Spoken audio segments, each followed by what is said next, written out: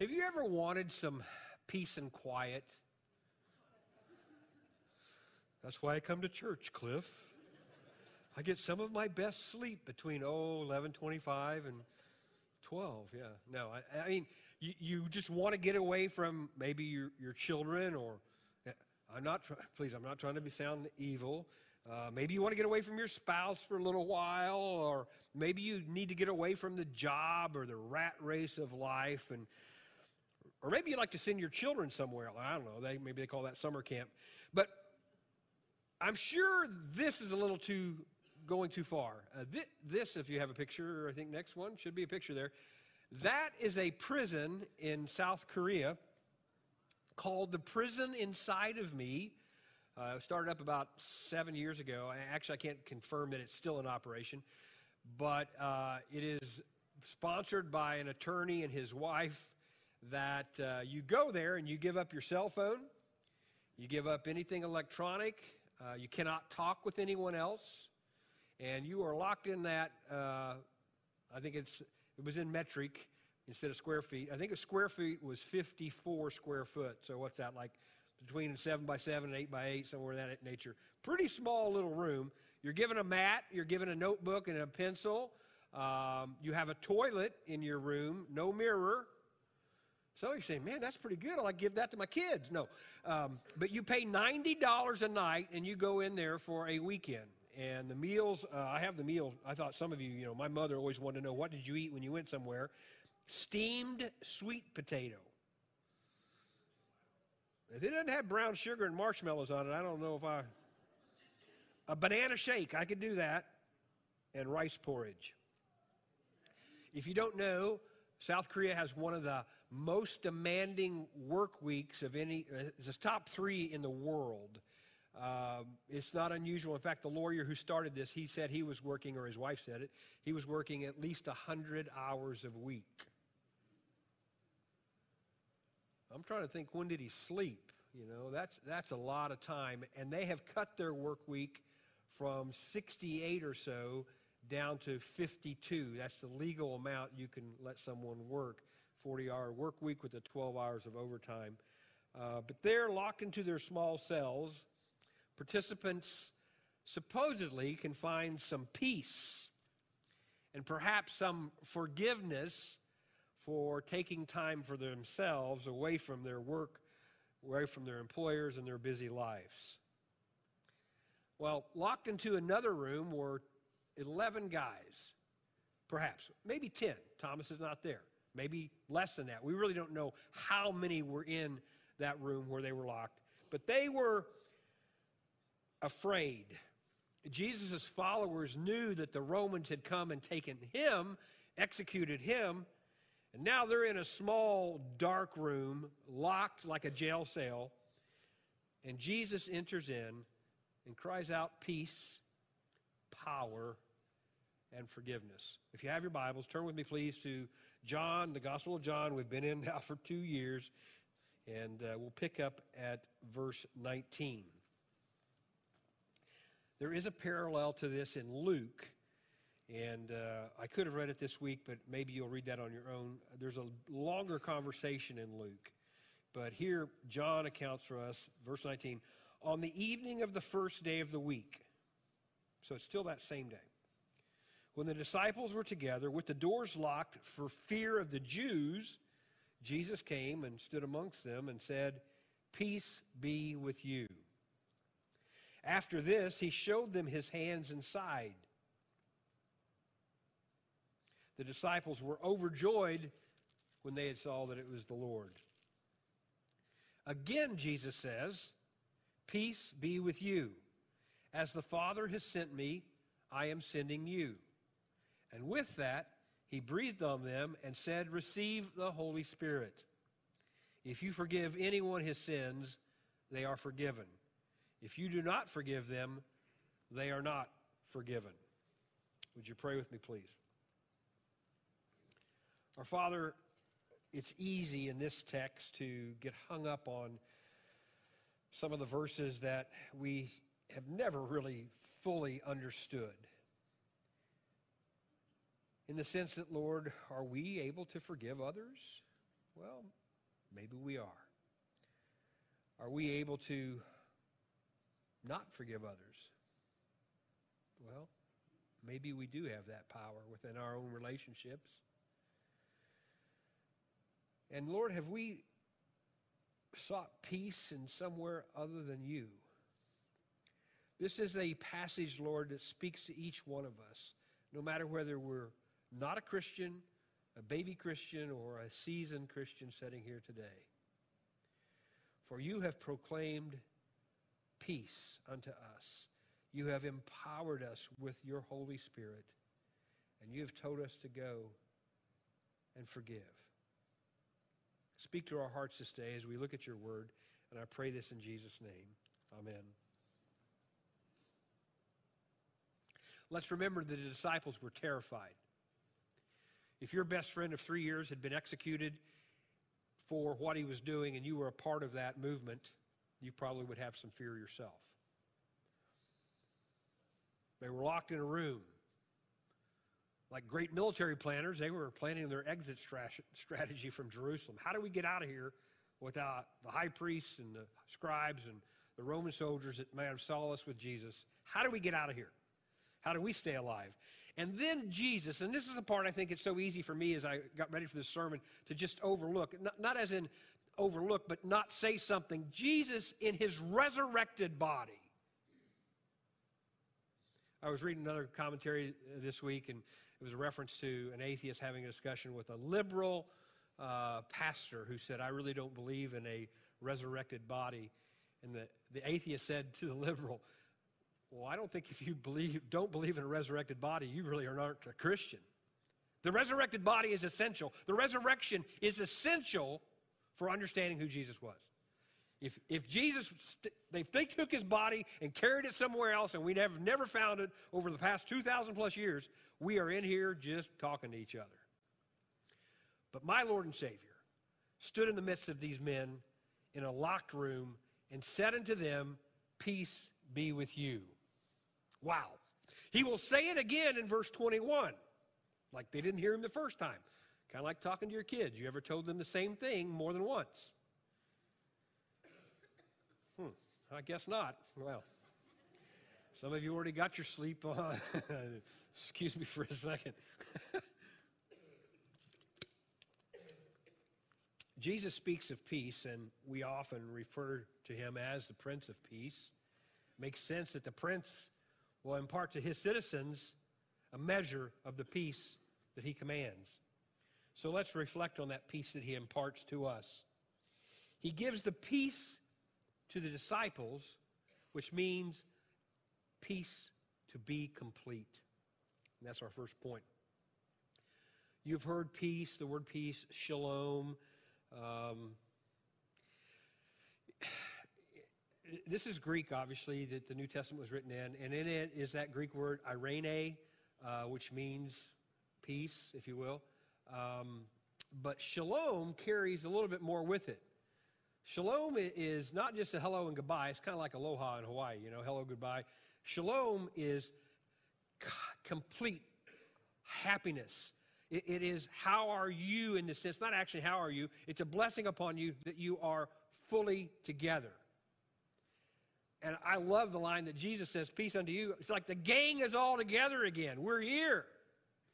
Be complete in me. Peace in that understanding means that we are broken. Not that he can make us unbroken. He can make us whole. But we are broken, and by his peace we can become whole. That right relationship with God brings the brokenness healing. One of the titles I've said about Jesus is the Prince of Peace, and he uses that word to describe himself, or peace. It seems like in a contradictory way. If you're familiar with the book of Matthew, he says in that, Matthew 10, verse 34, do not think that I have come to bring peace on this earth. I have not come to bring peace, but a sword.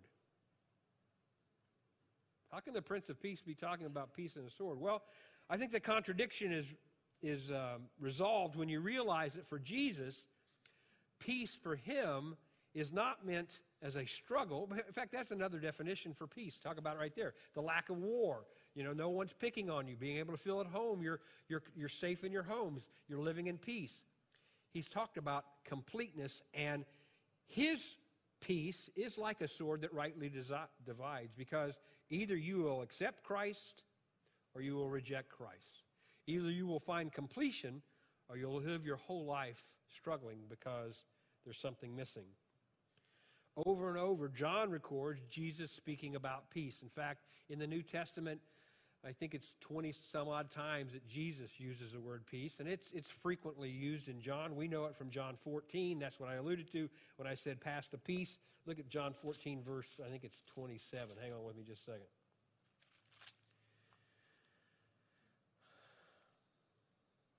You have heard me say, I'm going away, I'm coming back to you. If you love me, you would be glad. I went too far. It's verse 27, not 28. Peace I leave with you. My peace I give to you. I do not give to you as the whole world. Do not let your hearts be troubled, and do not be afraid. Jesus, the peace that he offers, is a completeness. It is getting it all together with him. He tells us on the Sermon on the Mount, what is that, Matthew 5? Blessed are the peacemakers, right?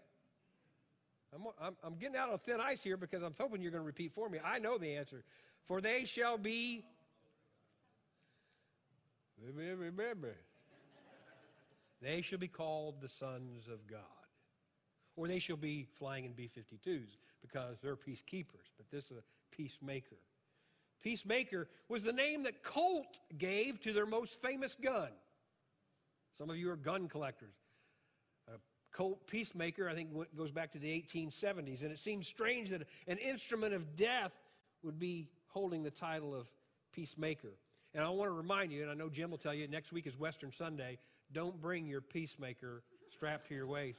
Bring your chili. But if you stay with me on that illustration, we as Christians should be carrying peacemakers of love.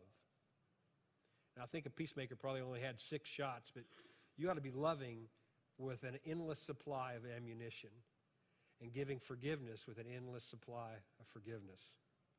Christian peacemakers armed with love. Now, I have an illustration. I've told the staff that I probably do one Sermon on the Mount. I will do one Sermon on the Mount. I will do one children's sermon before I retire. I used to do children's sermons every Sunday, and I brought some sort of example in a brown paper sack because years ago I read a book called Children's Sermons from a Brown Paper Sack, and I just like that. If we were doing one today, it would be this. This is a Hawaiian rooster. Brenda and I like to go to Kauai, and they have all these roosters all over the place. Like we have pigeons, they have roosters. And this is a Lego, and Jack is here today. So, Jack, will you come forward? I didn't know, I didn't have this planned.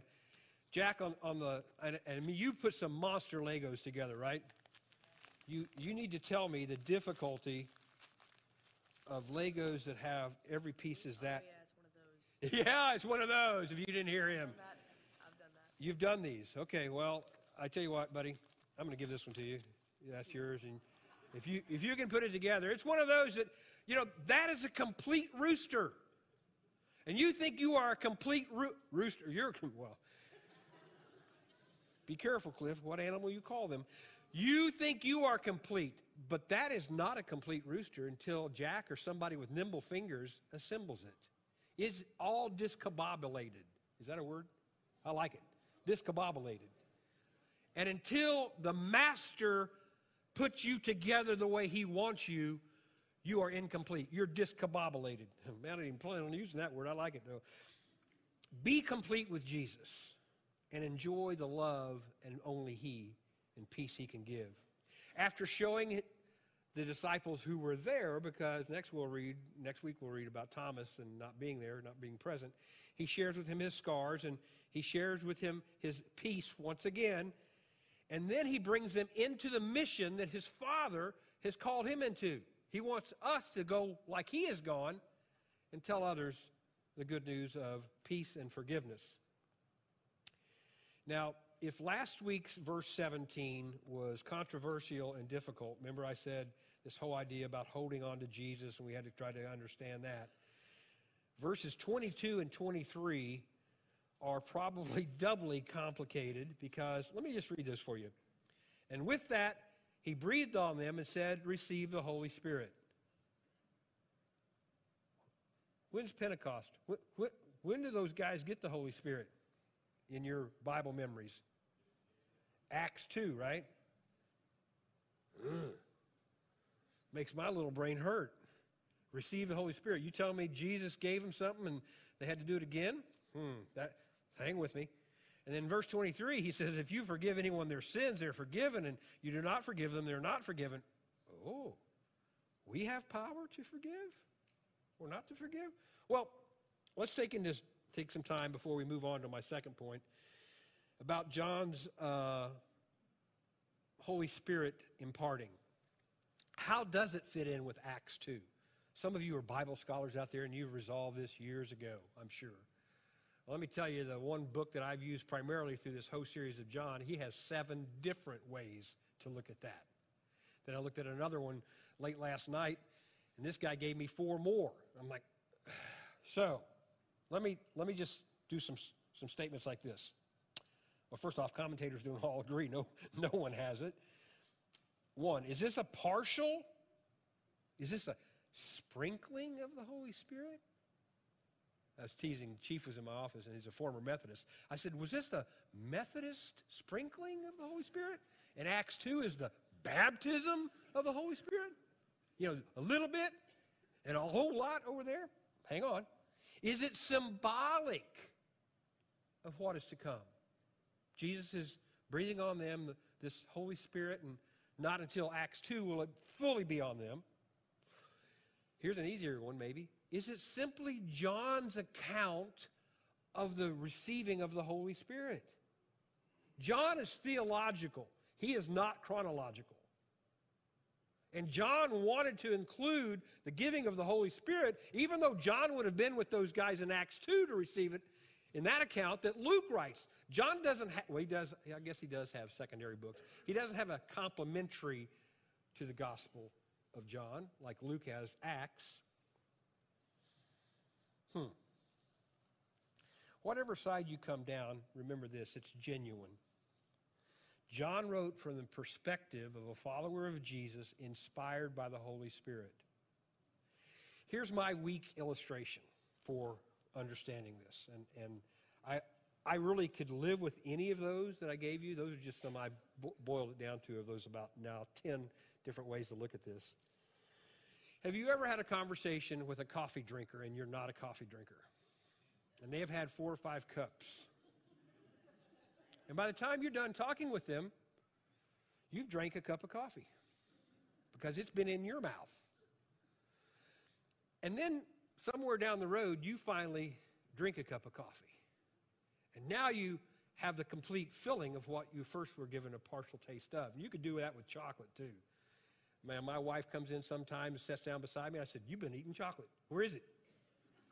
Hide it from me. You know, I want it. Well, Christ has not hidden his Spirit from any one of us.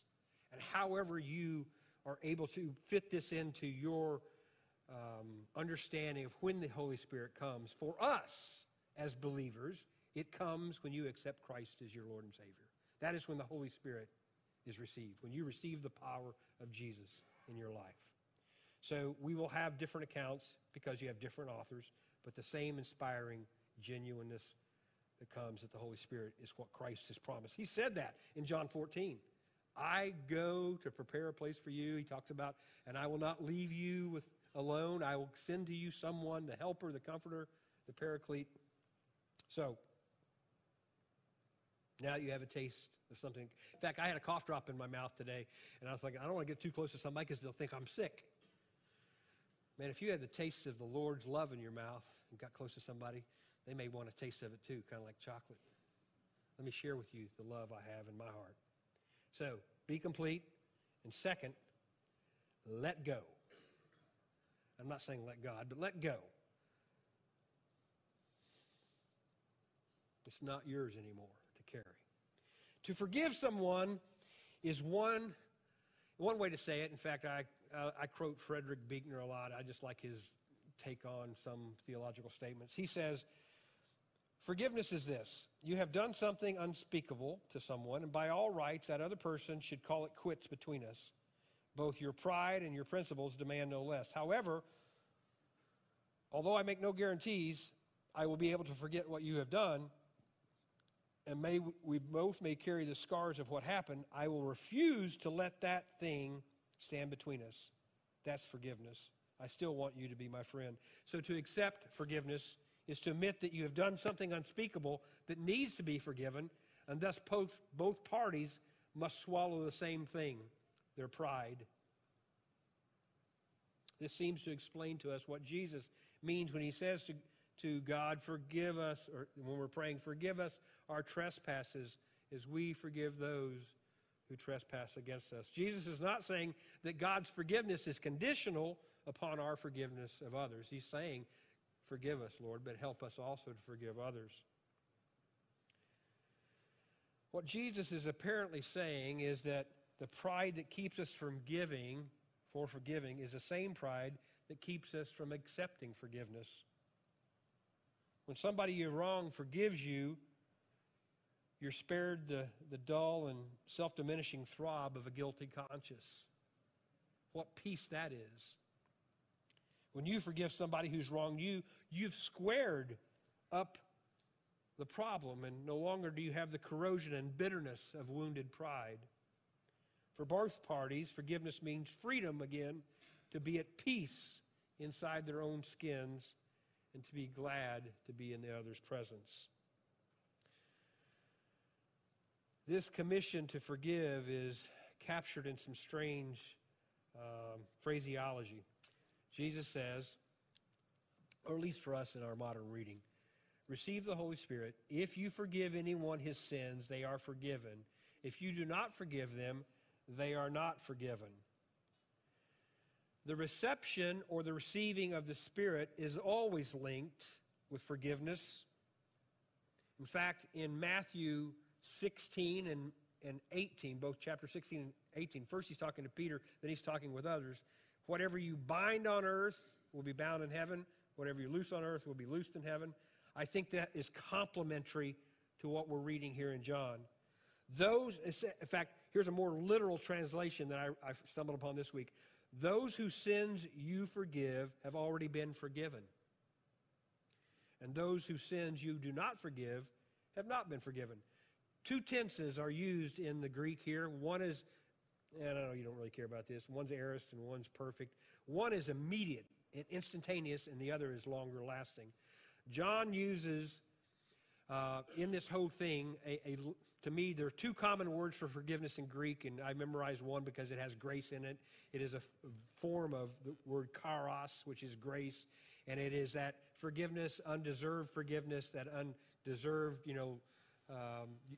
restoration. That's the more common one. The one he uses here at this point is aphiemi, A-P-H-I-E-M-I, which basically means let go. Thank you for that, amen. Because many times we rob ourselves of forgiveness and of peace because we won't let it go. And if that hurts you, it should. Because often your bitterness keeps you from finding peace. I wasn't going to go there, but I'm going to go there anyway. You guys know I've sold a beaucoup cars since I've been here. I sold one last year to a guy, finally came and got it. We shook hands. He didn't have the last $1,000, so I said, I'll keep the title until you bring me the $1,000. That was a year ago. I still have the title. He still has the last $1,000. I was talking to somebody this week. Is it worth getting an attorney to do that and you go after the $1,000? It probably costs me more. I don't really want the vehicle back. Is it time for me to simply stop being bitter about $1,000 and just say, let it go? You still have the title. If you want a hook, and he ever wants to drive it somewhere, and that's a simple illustration, but how many times somebody has offended you and you keep it in your hip pocket, you keep it like a 6-shooter to pull out, well, you did that to me, and you did that to me, and you're just so angry. I am convinced that peace and forgiveness, although they may not be dependent upon each other, they are integral. They dovetail together. If you cannot forgive, you probably can't find peace. And if you don't feel peace, there's probably somebody or something you have not forgiven. It does not mean you forget. I will get you. I got that. But you've said, this happened. I won't forget that guy has never paid me, but I'm going to let it go. Quit worrying over something that it's not even worth worrying over. And that, to me, is the essence of salvation. Not that we can forgive your sins, not that I can forgive your sins. God does that. But I am the one who can proclaim, you are the ones who can proclaim that God forgives sins. And if you don't proclaim it, perhaps they haven't heard it, and they remain unforgiven. You are essential in this formula of peace and forgiveness because he has called you into the mission that he was given by the Father. So all this year saying, I got trouble with this, Cliff. Bring it down to something I can understand. Let's go with farm animals. I didn't grow up on a farm. Grandpa had pigs. I saw that. Buddy of mine, his grandpa had cows. He had a dairy farm that he got up, and you know, those of you who've been around dairy, that's a lifelong. You think the Koreans are working a lot of hours. You got a dairy farm. All the Koreans must be dairy farmers because, I mean, that's what you do. You just take care of the thing in the morning, take care of it in the evening, always feeding it, never vacation. But Canadian pastor Tim Shanless shared what I consider a preacher story about farming and letting something go. And here's how it goes. He said this farmer had a nice farm, and on this farm there was an opening in the fence. So first the sheep walked through. One sheep is a sheep, right? Lamb is small. One sheep. That just sounds weird saying that. One sheep walked through the fence, and the pig over in the mire saw it go out, so shoot, I'll follow that sheep too. So at the end of the day, farmer's taking account, you know, feeding the animals, taking care of his livestock. Uh-oh, I'm missing a sheep and a pig. 24 hours go by. Cannot find the pig. I mean, can't find the lamb or the sheep. It's getting dark, so I'll look tomorrow morning. So he goes off to another farmer's field the next day, and he hears off in the distance. That's a good you like that, right? Sounds pretty good, yeah. Yeah.